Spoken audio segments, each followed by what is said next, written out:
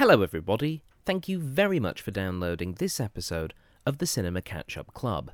For more information, you can visit the Cinema Catch-Up Club's official Facebook page. Just search for the Cinema Catch-Up Club. Or you can visit our website, thoughtjarproductions.com. This podcast is available on iTunes and SoundCloud, and we would really appreciate your subscriptions there, so pick your service of choice. For more information about this and other podcasts we produce, please visit thoughtjarproductions.com. And now, for this week's episode.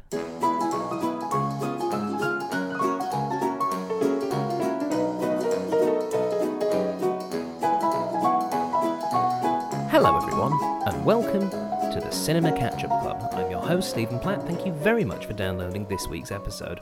This week, we are reviewing Quentin Tarantino's Reservoir Dogs, which is turning 25 years old.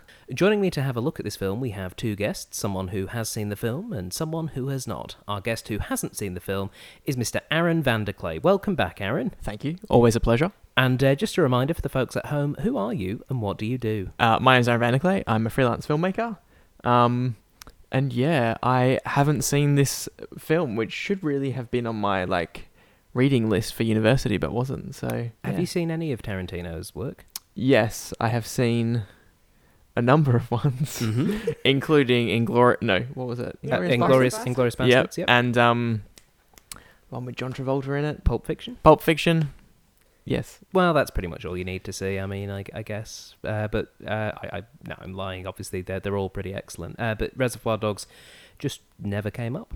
No, never. And so I'm really excited to see it. I didn't even know it was his debut film, so that's particularly exciting. All right. Well, joining us as our person who has seen the film, it's Tegan Mulvany, everybody. What's up, guys? Hi, everyone. And just a reminder for the folks at home, who are you and what do you do? As Stephen said, my name's Tegan. I am an actor, improviser, and a puppeteer. At the moment, I'm working for a children's charity. Nice. Well. And you have seen Reservoir Dogs? Yes, I have. Where does it sit for you in terms of Tarantino's films? Is it towards the top end? It's interesting with Tarantino films because I think my opinions of Tarantino have changed as I've got older and as I've watched his more recent films. So I'm finding myself less of a Tarantino fan the older I get, for various reasons. I still think he's a remarkable filmmaker and quite a cool guy. And I think Reservoir Dogs is so interesting for so many reasons, which we'll probably talk about later. But it's up there. It'd be up there, I guess. Maybe number 3. Number 3 on the list. Cool. Yeah. All right, yeah. that's pretty. It's pretty high. That's very encouraging. It's a really interesting film for what it represents in 90s cinema, as well as Tarantino's film career for me. So I'm really excited to see it again because it's been ages since I watched it. When did you last watch it? Probably 10 years ago. Okay. I'm saying, yeah. Okay, fair enough. All right, well, without any further ado, shall we watch this film? Absolutely. Totes. All right, ladies and gentlemen, make sure that your clowns and your jokers are on the appropriate sides as we prepare to watch Reservoir Dogs.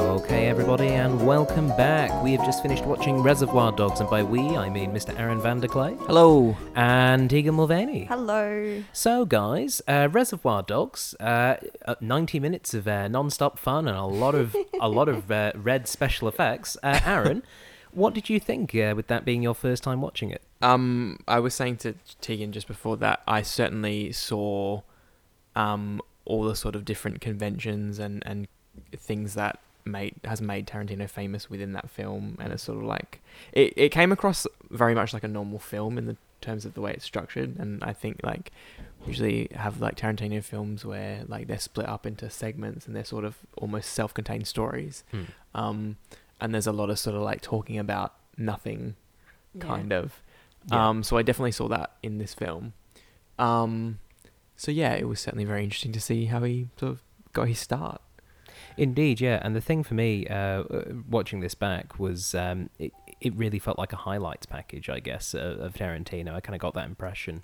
Tegan, watching it again for the first time in a good while, was it enjoyable? It was a bit of a roller coaster ride of enjoyment, where I found myself really enjoying bits and then just being bored out of my brain. And then, but I mean like a roller coaster because it was fairly constant. I was as enjoying myself as much as I was not enjoying myself for the film, which I think is what I mean when I say my appreciation and enjoyment of Tarantino films is slowly diminishing as I get older, because what I want from the films maybe is different, or what I want from a film in general is different now. Like I was this came out when I was quite young, when I was about 8, but I saw this first when I was in my late teens and early 20s, and was all about like hardcore black comedy. I'm intrigued by violence in movies and horror and the use of it when it's used intelligently. So a film like this to a younger audience, you can see the kind of, especially at the time, like why people would grab onto this and go, wow, this is really interesting, because it is a somewhat intelligent film. I question how I used to go, wow, it's so deep, man. It's such a deep film. And I'm like, well, maybe I was a bit of a nong back then. But yeah, it was very interesting watching it again as an almost 33-year-old woman now. The film starts in what I suppose is typical Tarantino fashion, with a big conversation about something that's nothing to do with the film at all, but is very much... I almost feel as though it's like ingratiating the audience into how the dialogue is going to work. Absolutely. Yeah. It's a wonderful scene, actually. It's like, it's mainly for the characters and watching them all. Yeah, you're establishing how they relate to each other. Yeah. And the camera's constantly moving. Like, there's never like a shot that lasts longer than a couple of seconds, which I found interesting because like the later Tarantino films, there's a lot of like long like establishing shots, whereas this film quickly cuts. Like there is a lot of cuts in this film. There is, and I think it's partly just you see a progression in how Tarantino directs things over time. I mean, this and Pulp Fiction and Jackie Brown are very fast-paced. Jackie Brown is where you start to see some of those long, like minute-long shots of just someone in a car listening to a song. And then you get to things like Kill Bill and Django Unchained, which just have these... the entire of Hateful Eight. And the entirety of Hateful Eight, where he just seems to be slowing down in terms of some of his shots, whereas obviously this is this story is very high octane. It's high pressure. It almost feels like a play watching it. That's the thing. It is. Do you know that there's a huge comparison between this and Glengarry Glen Ross? I could see that. Yeah. That's because of that reason. I mean, Glengarry Glen Ross was a play, but the way that they filmed it, and I could be wrong here because it's been a long, long time since I saw that, but there is still quite the homage to Mamet's original play, and that they always have. I think even Tarantino himself said about this film that he took a lot of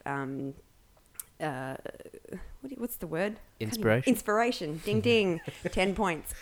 He took a lot of inspiration from like Glengarry Glen Ross.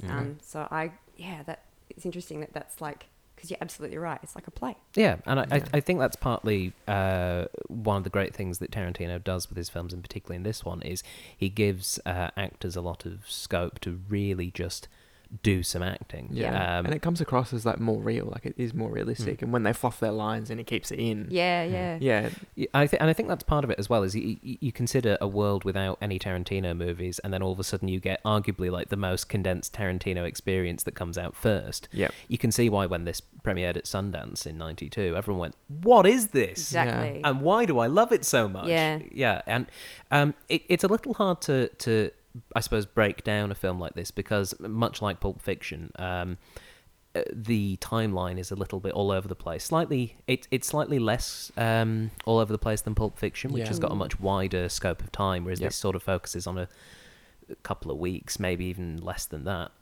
But we start the film with the conversation, the Like a Virgin conversation with Quentin Tarantino as Mr. Brown, and everyone else just kind of putting up with him and his theory of why Madonna is singing that song. They apparently auditioned a bunch of people for that role, including Tom Waits. Tom Waits was going to play Mr. Brown. Okay. And Quentin Tarantino said that the only reason Tom Waits auditioned and they got him to read the Like a Virgin speech because he really wanted Tom Waits to say the Like a Virgin. He wanted to hear him say those words. Oh. Imagine, can you imagine Tom Waits in this film? I kind of can. I can, but at the same time, I do enjoy Quentin's cameos in his films. He's very funny. Yeah. He's a really good actor. Yeah, he's not bad. Yeah. And I think he's also good in that he uses himself just the right amount. Yeah. Yeah, he doesn't. that's true. Yeah, he never has big parts. His part Yeah. in Pulp Fiction kind of works perfectly because it's just a small role. Maybe his part in Django Unchained was slightly too long just because of the accents. Mate. The part when he's in what's the dead one? The Kill Bill? No, the dead one. I just described Tarantino films as the dead one. All of them. Dusk Till Dawn. Dusk Till Dawn, yes. Yeah, that's when I'm glad he kind of had the balls to give himself the bigger character in that, because I think that's a perfect example of him. He's always pretty much the same kind of guy, but utilizing the way he performs to make an excellent and interesting character in that one. So we have this opening scene, the Like a Virgin scene, where we're sort of getting to know who all these characters are, and then we have the title sequence with the looking back on the track for a little green bag, which is still quite cool. It's still a very cool setup to these are some bad mother effers and they're going to do something naughty. And then we cut straight to Mr. Orange in the car bleeding out. Amazing. With Mr. White. What did you think of that transition, Aaron? It was jarring in a good way, and it really intrigued you as to what has gone on. And I think that's a cool opening, and there a couple of Tarantino films that were sort of open in the middle of action. So that was obviously typical in that way. But yeah, that was pretty cool. It was very cool, and it was interesting that the first proper relationship we see between two characters is between Mr. White and Mr. Orange, when ultimately that is the relationship that is the biggest lie. Yeah. It sort of sets you up first time watching it. At least when I first watched it, I was genuinely surprised when Mr. Orange turned out to be the Brat. Yeah. And I don't know if you felt that same way. I was surprised, and also I felt extremely terrible for Mr. White, who just seemed like a genuine nice guy for all Just whatever they do. Yeah. As well. Yeah. But that's really cool, because that's the biggest most wonderful thing about this film is those characters and how beautifully crafted that Tarantino's writing for them and the way that they're playing them gives you that experience. I love characters where you love them, but they're really bad guys. Like when you see that scene with Mr. White just shooting the cops through the wind with 2 guns out, just blowing them away, putting 20 bullets into them, it makes you feel really, really confronted, I think, and really, you don't really know how you feel about it, because you're kind of rooting for him through the whole film. You love him because he seems like such a upright, moral guy. Yeah, and then he's just filling these police officers full of lead, and it's amazing. It is great. And the thing I like is that with these characters is there's very little question of the overall morality of being criminals or being bad guys. I think it's more interesting with Tarantino's films, where they're like, no, we do this, and we don't even necessarily need to go into the reasons why we're doing these things. Yeah, I'm intrigued as to how these people got into this job and how they came about. I'm still intrigued. And that's the great thing is when they're in that situation, it's unlikely that Mr. Pink or Mr. Blonde are going to be like, gee, what life choices did I make to get to this diamond heist? It is more just, we've got to deal with the fact that these guys are dead and this is bleeding and what's going to happen. And the frantic pace was great. Steve Buscemi is wonderful. He's so great. He was absolutely fantastic as Mr. Pink. And it's been a long time since watching it. And it was just like, he's perfect for that role. He's absolutely perfect. And similarly, Michael Madsen as Mr. Blonde is just the role that painted him as the bad guy forever. Yeah, but it's he's so good. He's terrible. you know, those moments that were lulling, which were boring me a little bit. Yeah. There's that moment where he's sitting up on the pylons, and it's because they're all very much this, you know, it's all of the F this, F that dialogue is really on the same level. It's just a lot of tough guys swearing and yelling at each other. And then all of a sudden, Michael Madsen, Mr. Blonde, comes in to this scene and he's so cool and collected. And it just focuses your attention back to what's about to go on. And when he's up on that pylon, he's looking down on everyone, drinking his milkshake. Yeah. It's really creepy. It is. And I think, again, it's just that thing of an actor being given a role and really jumping full into jumping it. for it, yeah. Yeah, and Michael Madsen is just absolutely fantastic in this. And it's one of those interesting things where looking back on this film now, it's been out for 25 years, just seeing the influence that it's had, because for me, my first exposure to Michael Madsen was his voice work in Grand Theft Auto 3, because he was the voice of one of the mobsters in that. He was Fat Tony, and he's got a very distinctive voice. Yeah. And then later, I was exposed to his stuff through the Tarantino work, and looking on this just the very direct correlation between things like this and Pulp Fiction and the influence they've had on things like Grand Theft Auto and things like that. It felt there was a real proper through line the whole way there, which just comes through really strong on the rewatching about, again, that people not questioning the morality of it, they're just doing these actions. Yeah. It's interesting as well because they kind of talk about that morality in the film, and I forgot about that, but there's all those moments in the film where they, through kind of Tim Roth's character as the snitch, there's when he's talking to the other undercover cop, and the other undercover cop goes, no, remember that the guy, he's the bad guy. The guy that's got you in on this thing, he's the scum because he's ratted out his friends. It's like they don't ever pick a side, but they talk about in like 2 or 3 sentences through the movie the confusion that there is, like that when morality between thieves and the real world becomes even the fact that Mr. Orange gets shot by this woman who's just defending herself, but she's happy to just pull a gun out and shoot him. There's all of these little moments where you kind of question what is right and what's wrong. She's well within her right to shoot this guy who's just going to, you know... Steal a car.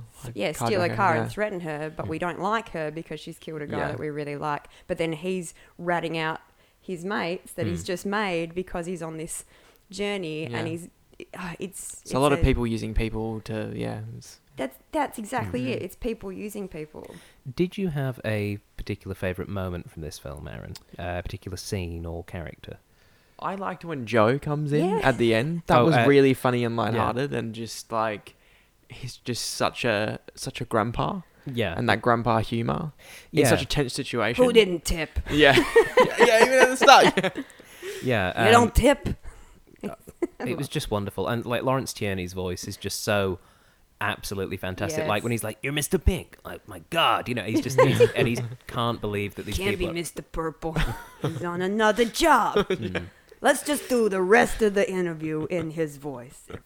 Yeah, he's but again, another actor just doing that job really well. I like one of the other things that made me perhaps realize that Quentin Tarantino maybe slightly has had a big impact on things is that was the reference to the Fantastic Four in this film. Oh yeah. And that feels like such a post 2000 reference to be making. Obviously, you know, Fantastic Four were around before then, but they weren't really permeating popular culture, I guess. No. And the fact that you have Quentin Tarantino, who at the beginning was obviously very much an outsider, this video store working film and comic book nerd, and even things like the fact that Tim Roth's character has posters of the Silver Surfer in his room. That's true. Yeah. I just thought maybe that is one of the reasons why Tarantino is so popular, particularly with a generation, I guess, like the people who are currently in there, I'd say late 30s to early 50s. You can see that he sort of males,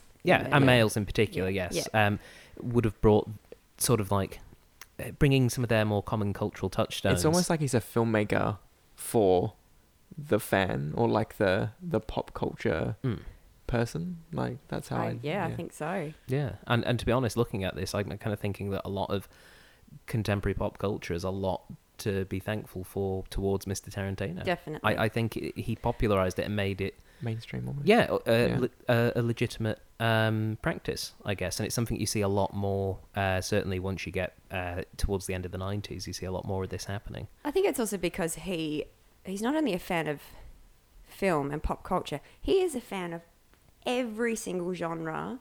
Like when you watch him he knows even Ozploitation. He loves Australian films of the 70s and 80s that no Australian has ever watched. Yep. He's seen them all.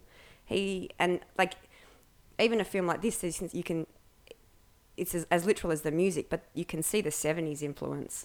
This is Taxi Driver and Midnight Cowboy and all of those films.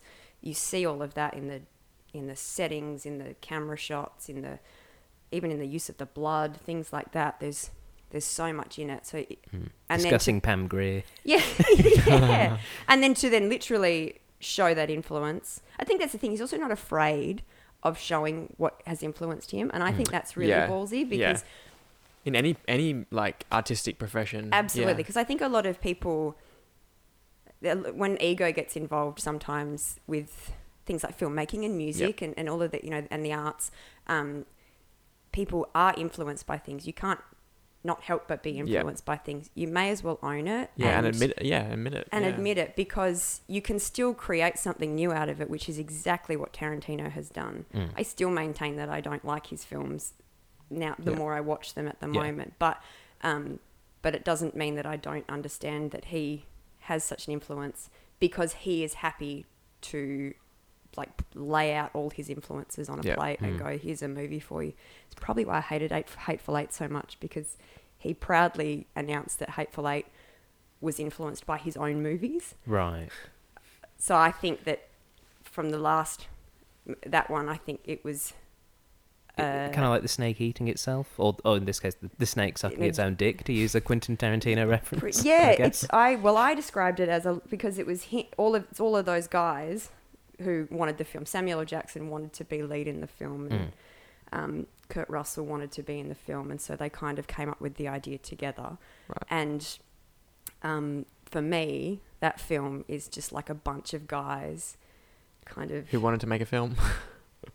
masturbating over over some tape. For want of a better term. That's what it looks like to me, because it's just guys, it's Samuel L. Jackson going, I want a big speech where I get to look like the tough guy, and I want to make people look little. So he gets this speech about, hurting and doing some really horrible stuff to someone's son. And, all of it was like it strayed too far into this egomaniac sort of realm. So, a film like this still has confidence and ego, and is very self-aware, but you also have intent and you have excitement in this film. It's not fueled by arrogance. It's still got fun and exciting performances and a fun director making something interesting. What did you think of the use of language in this film, Aaron? Because obviously we said before, it's got a very particular speech pattern, but it's got a very particular use, particularly with strong language, which I think is interesting.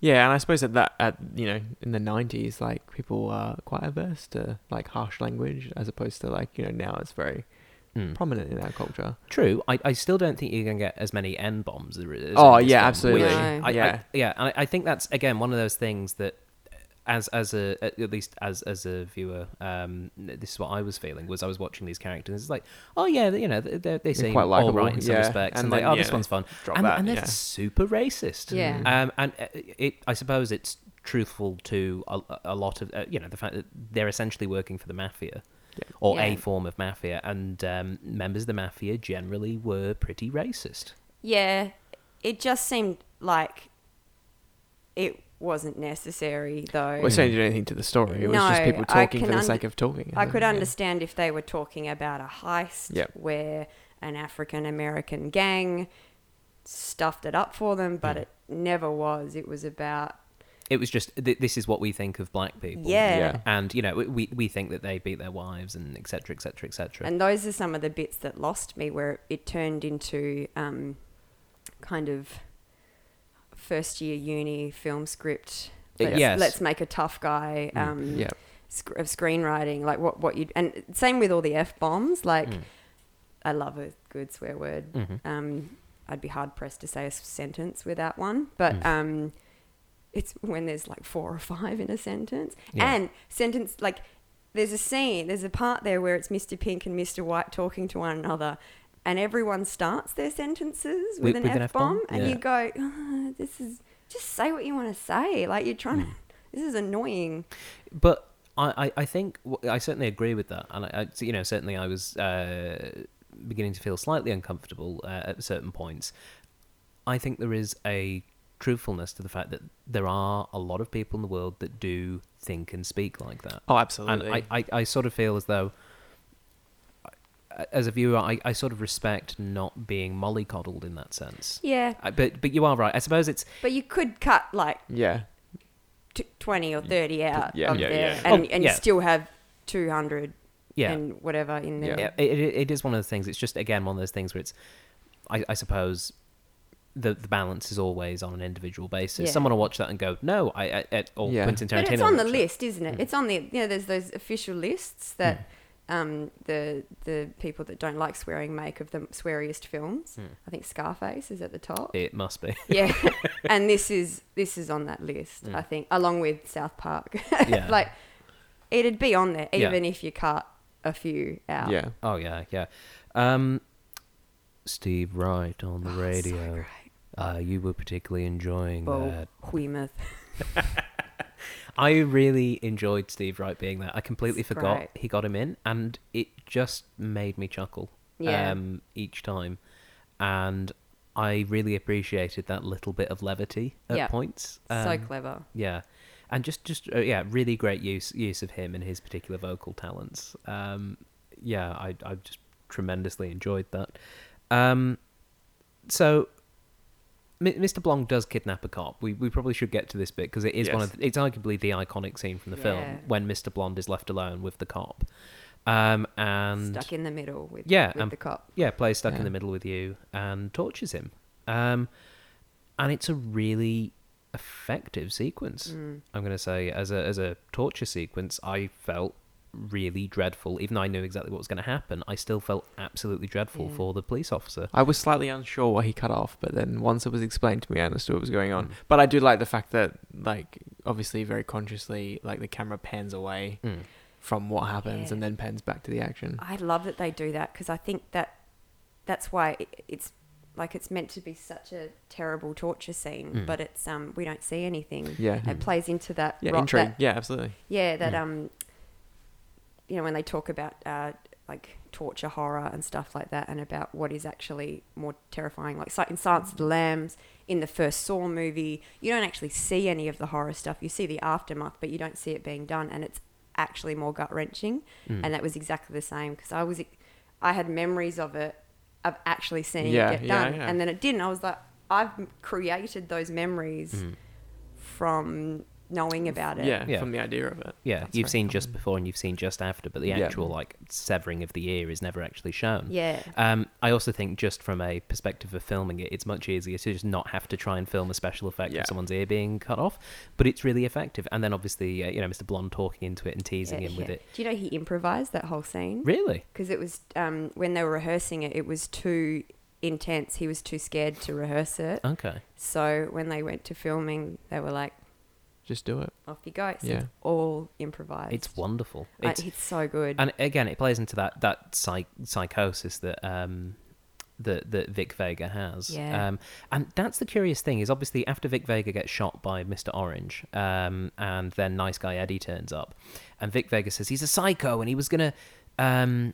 he cut off his ear and then he was going to burn the place down and steal the diamonds. But the only thing he lies about there is the diamonds, and Nice Guy Eddie refuses to believe any of it, not partly because he wouldn't betray us for the diamonds, but the psycho behaviour, the fact that Vic has gone rogue, and the fact that he was supposedly responsible for everything going to poo inside the actual heist. it does leave me wondering, watching this again, what are Vic's motivations? Is he just a lunatic, or does he have some sort of psychological issue? Yeah, or some sort of plan where he's like, these guys, I went to jail for 4 years because of these guys. Is there a revenge aspect there? It's really hard to tell. It's a really great mystery in this film. Yeah, I've never thought of that. Yeah, that's blown my mind a little bit. Yeah, it's just it's that thing of, you know, everything is painted with shades of grey, where yes, it's true that he almost certainly wouldn't steal the diamonds because it doesn't make sense, particularly if he stayed in prison. But at the same time, why would he go do Lally in the heist? Even in the scene where he comes back out to see like Joe in the office, there's still a little bit of tension. That came across. Like I was like, I'm not sure whether this guy is trying to get back at them for something or whether he genuinely wants to work with them. But yeah, I don't know. When I was watching that, something didn't sit right there. So I would believe that he could possibly be planning something. Yeah, but obviously we never get to see it because Mr. Orange shoots him about 12 times to stop him setting the cop on fire. Yeah. And then we get the sequence where we see Mr. Orange...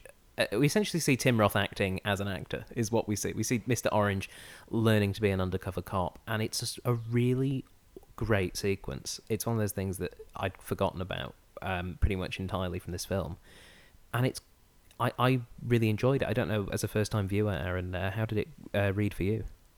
I would say that whole portion with Mr. like Orange learning to be undercover, that was quite different from the rest of the film. Like it did feel like it could have been a standalone piece, and it could have been the start of a film. But no, that was certainly really entertaining, and the sort of stages of him learning his bits of like his monologue about the cops in the bathroom, like that was really well like structured. It was almost like watching him like Rocky as he's learning to fight. Yeah, and seeing how we even see like him almost like practicing, or him doing the actual telling of the story in the nightclub, but intercut with like him being living the story, being in the bathroom, and then him from the nightclub being him from the bathroom.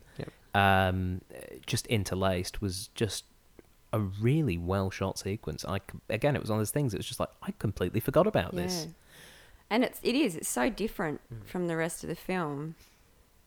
It's maybe that's like Tarantino, you know, because he's fledgling at the moment. It's his first feature. This is him getting experimental and it really succeeding, because it looked like he was just playing and having fun. Like when he's telling it and then they do that big pan around and they see all the cops. That's so cool.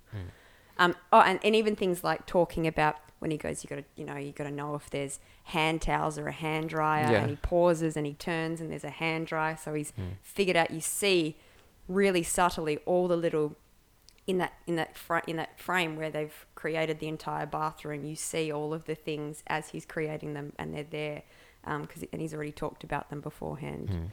And very cool. As someone who works as a professional improviser, Tegan, I imagine that scene appealed to you in particular? It was very cool. It was, it's that idea of the idea of detail and how important detail can be, and seeing it and being. It's that thing of when, you know, and you know this too, Stephen, when you're improvising, you are.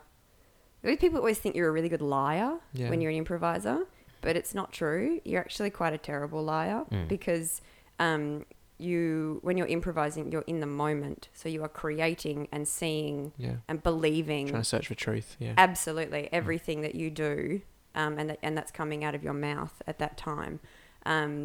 Even to the point sometimes where you'll say something and believe it and then go, what the hell did I just say? Like, why did I just say that? You're so in the moment. So that's what unbelievably they've been able to invoke on film is Tim Roth as Mr. Orange being in the moment, explaining that story.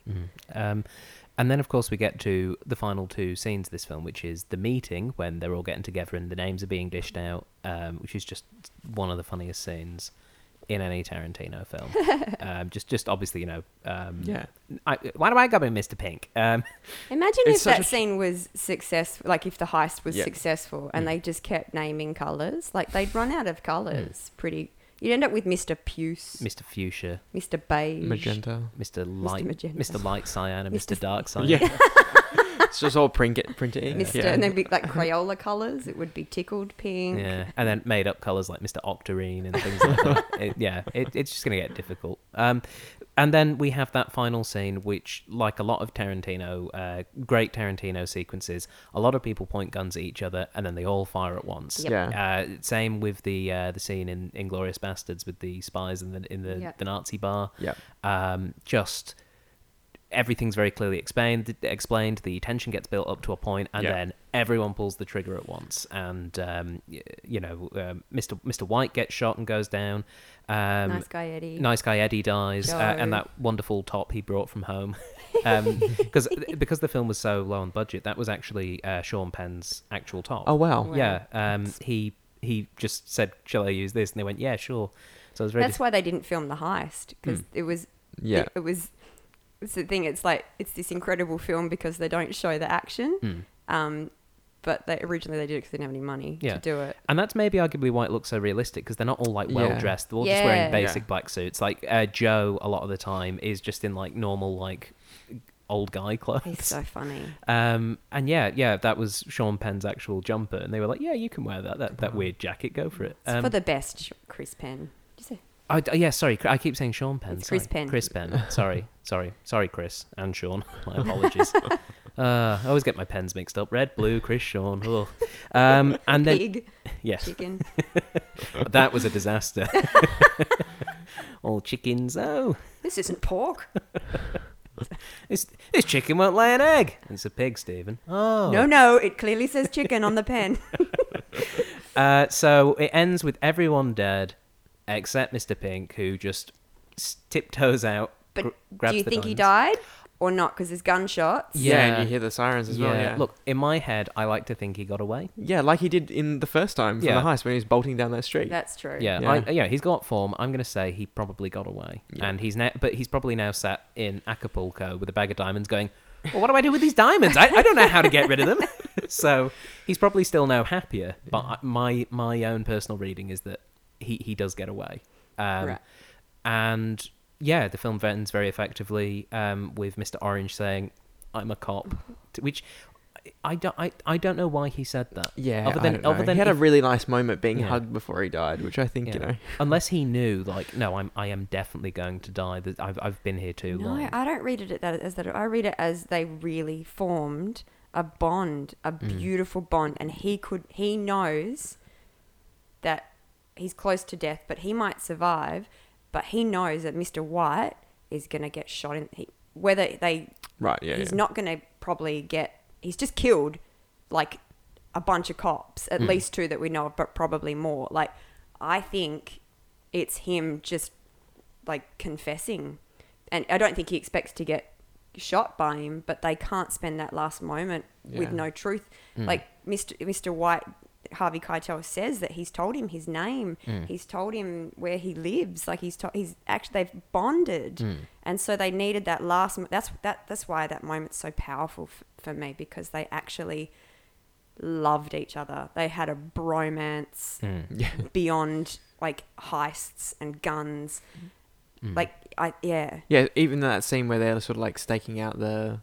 Oh, yes. Yeah, and they're just like, we're going to get some tacos. Like, there's a good bond. What do you think of that girl? Scene. Yeah. I mean, it does work, and it's a very effective ending as well, because you do need that truth to come out just narratively. You need to have that resolution to give Harvey Keitel's character, Mr. White, that choice. And it's devastating. And it's great, because he portrays that betrayal just in his face so well. And, he's obviously in agony because he's been shot as well. And he, like, wails. Like, he's not, And then he's just shot his two confidants and best mates. He's just killed his family, basically. And then been told that they were right as well. And then just ends. And all in all, it's a really enjoyable film. In a very particular sense of the word enjoying, I guess. It's just high octane and it's entertaining. That's the main thing. I think this is a highly entertaining film. Would you agree, Aaron?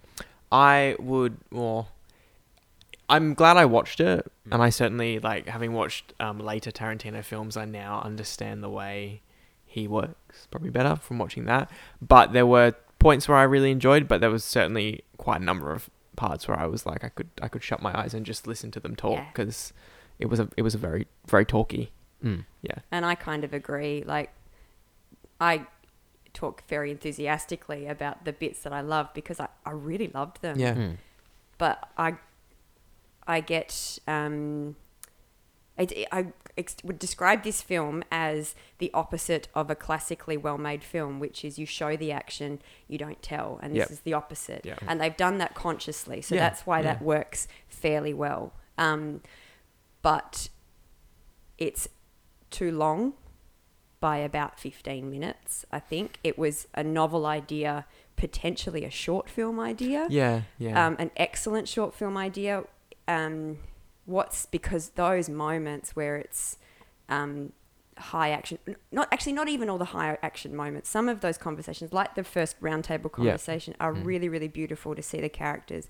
But then it just dissolves into tough guys yelling the F-bomb at each other a bit too much. Yeah, and for no reason. And yeah. it's filler. That's Yeah. totally filler. It's just, that's all it is. It would be interesting to get a script of this film and go through it and like go scene by scene and say, what's the point of the scene? And then just cross it out. Yeah, but I can imagine Tarantino going, it doesn't matter. Yeah, it's fine. yeah. No. It's just because they're cool. 'Cause Yeah. that's what they do. Like I also think a lot of it is world building, and normally I'm a big fan of going, this film was good, but maybe 10 minutes less.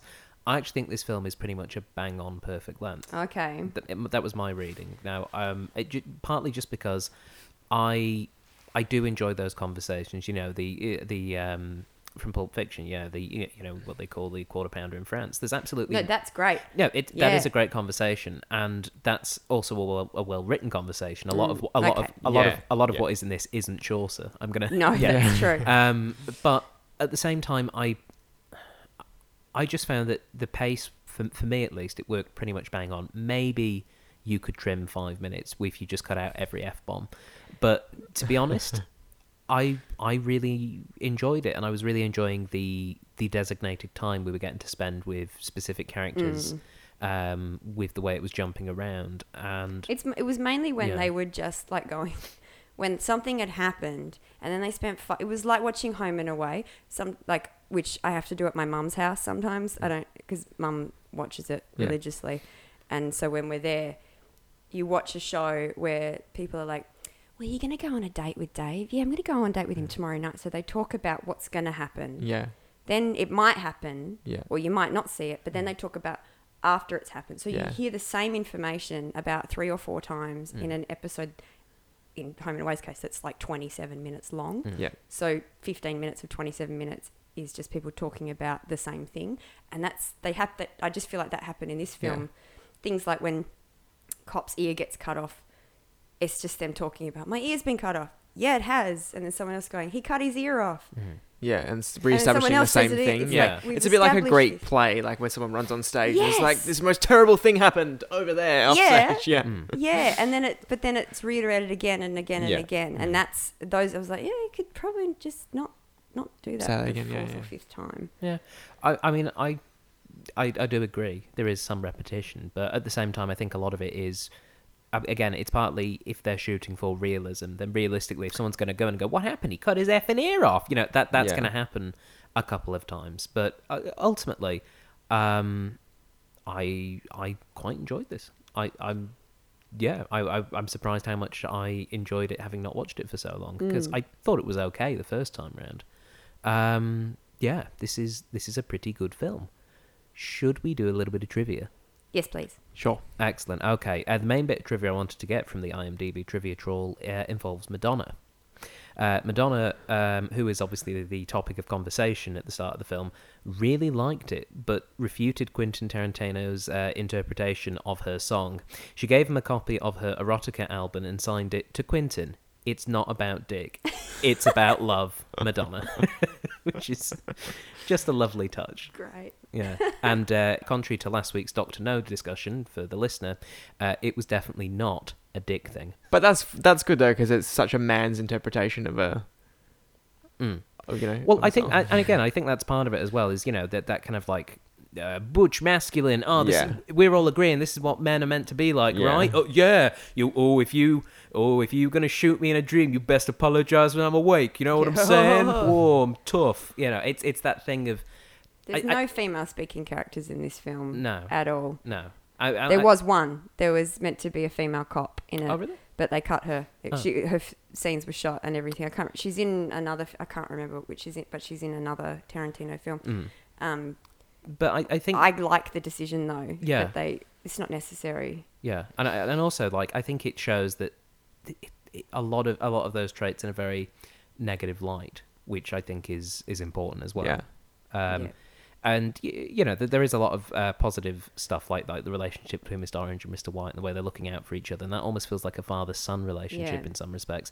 But then it also shows there's just a lot of stupid stuff that goes with that kind of like tough guy identity. Because it's not a sexist film. Like I didn't watch this feeling it was sexist at all, even though there was no females in it. And they occasionally are like, they make references like, "What do you do at the door? This? What do you do with that girl's ass? She'd be sitting right here on my D." Yeah. But that's not sexist. In my interpretation. That's boys talking to each other like boys do, like Yeah. masculine when macho, women aren't around. pig-headed boys. Aaron, do. if Tegan wasn't here, you and me, whoa. We go off. Those ladies best watch out. Because they talk about women a little bit in it. Yeah, well, they're talking about waitresses, like how much they get paid. Yeah, and they're quite respectful of it. I Yeah. don't think, and Tarantino gets painted, I think, a lot of the time as sexist and chauvinistic. I don't think he has. I think he's proven that with some of his other amazing female leads that he's had in. And there was a woman that shot a cop and killed him. So she's great. Yeah. I don't think there's. I just I know that comes up sometimes with these movies, because there's no women in it at all. There's no speaking roles for women in it, but. I reckon if there was, it would be no point. It would be solely to have a woman in it. And that wouldn't make and that sense. would be worse. Yeah.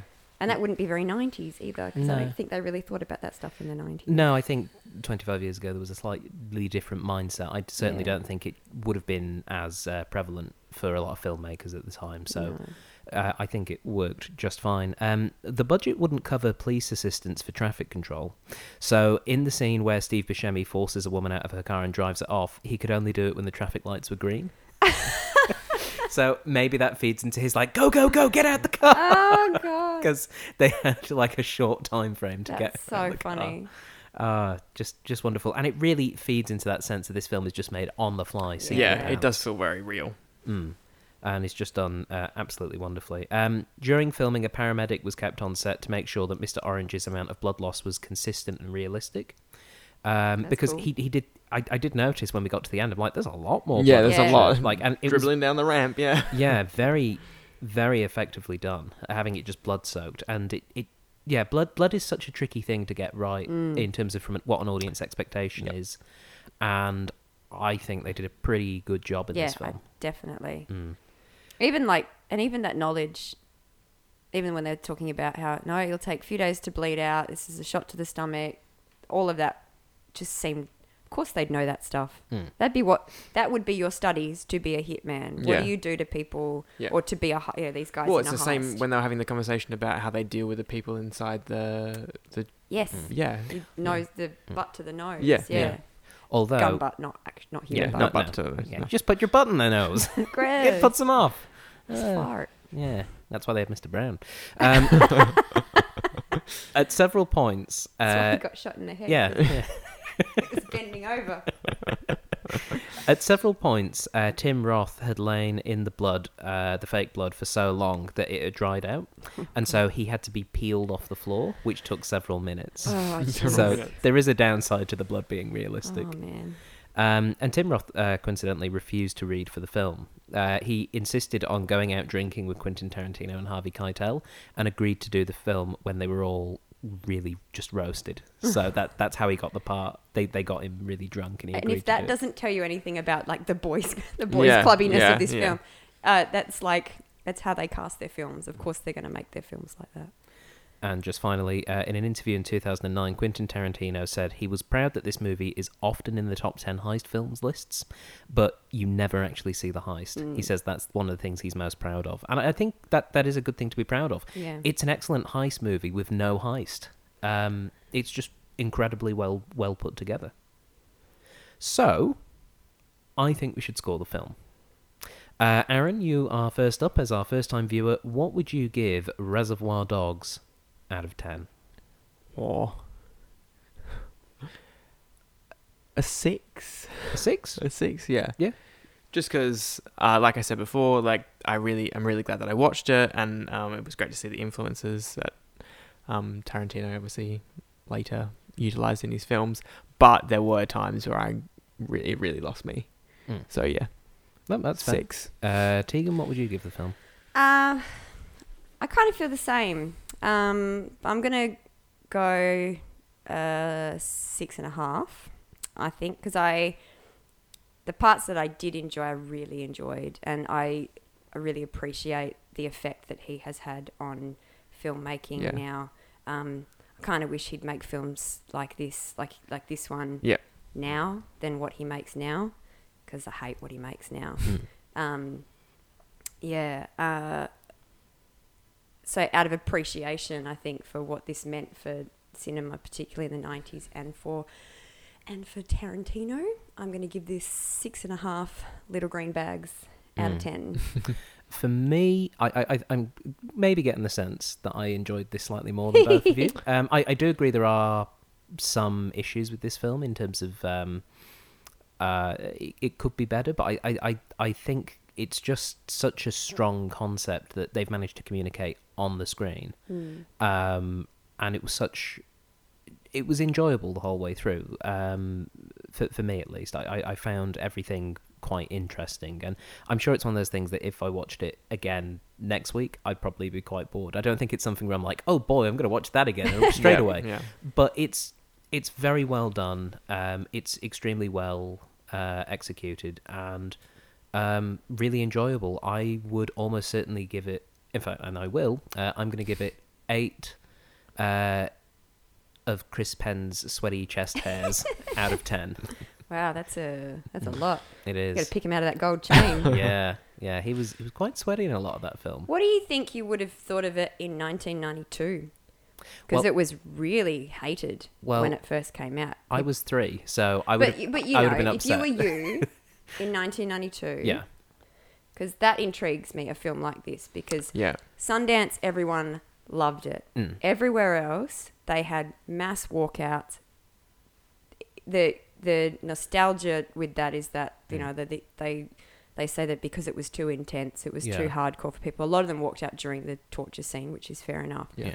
But I wonder if they just walked out because maybe they got bored or they didn't like the dialogue, and they didn't give it a chance from the get-go. I wonder if I would have liked it as much, purely just because I'm coming at this having watched other Tarantino films and also living in a world and a film environment where we have more films that are like this, I suppose, or we're influenced by this style. So I have more of an understanding as a viewer of how to read this sort of text. And, you know, when you have a sudden jump to a scene where it's like, wait, that guy's dead though. What's he doing up and talking? Yeah. What? I can make that connection because there are a lot more films now. I think maybe at the time, I honestly don't know, because I really dread to think what I would be like as a 27-year-old in 1992, because I certainly wouldn't be podcasting. This would be I'd sound like Steve Wright. I'd be going, and next up, I'm going to review a film that came out 25 years ago. I just think in terms of, like, when I watched it and knowing that that's information about it, like, I wonder if people just got bored by the dialogue. Yeah. Because we had violent films at that time. We didn't have, as far as like the way it's edited and the way the characters are, portrayed and presented, that's different. And but it's like, are we more forgiving of this stuff now because Tarantino has been around much longer? Are we more forgiving of these shortfalls like scripting? Because that's a shortfall in a lot of his films. I always try and think like what it would have been like back when it first came out. It's a bit like when we reviewed Fight Club. When that came out, that was hated, and it was only upon the release of like home video that was it's when now it finds regarded. its audience. Yeah, regarded as Which again is top of young the men film. after graphic violence. Yeah, After Sundance, this came out at the Horror Fest so it was at a horror film festival. Wes Craven went and saw Reservoir Dogs and walked out within about 15 minutes. And I think Quentin Tarantino is, listening to interviews with him, he's so almost proud of this fact that Wes Craven, his film was too much for Wes Craven. And I was like, this is the guy that made Last House on the Left, which was banned for like 25 years because it's hideous torture, torture horror. But it's intense as this film. It's like maybe he just walked out because he didn't like it, because it was a bit, because there were those lulls. And if you don't know what that the film's going to pick up, then you might want to leave at that time. I don't know. I think I try to think that about all, especially when films don't find their audience until they go to DVD or to a home movie. The F-bomb was used 272 times in this film. Is it on the list? 272. So I just did some maths. If you cut out every F-bomb, that's 4.5 minutes, which is maybe the length that I say. You're close to 5 minutes, done. Yeah, so that's all they needed to do. It would have been perfect. Aaron and Tegan, thank you very much for joining me to watch Reservoir Dogs.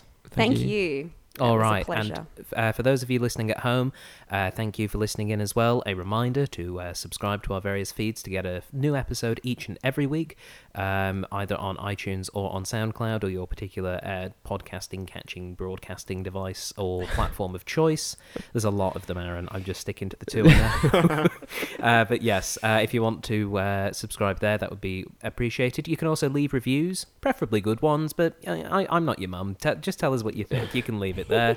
And we're also on Facebook. Just search for the Cinema Catch-Up Club, where you can leave suggestions for films or vote in some of our polls.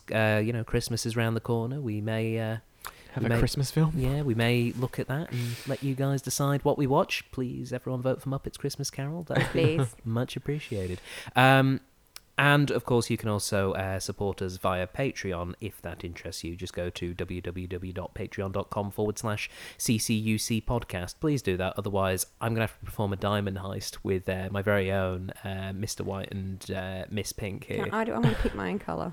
Okay, I'll let you pick your own colour. Really? Can I wear my own shirt? You're Is much that okay? nicer than Joe. Well, I'd like to be nicer than a mob boss. I'll be Mr. Marigold. Mr. Marigold. Actually, Aaron, you should pick your own colour as well. Oh. Mr. Paisley. Mr. Paisley, yes. Oh, that's nice. Cool. Yeah. Yes. Done. Thank you. You could be Mr. Houndstooth. Yeah. Yes. Mr. Tweed. You Yes. could be Mr. Tweed. I'll be Mr. Tweed. I want to be Mr. Tweed. Want to trade? No, you're Mr. Marigold. Damn. No more trading. Shut up, guys. All right, but that's all for this week. So until next time, goodbye. Bye. Goodbye.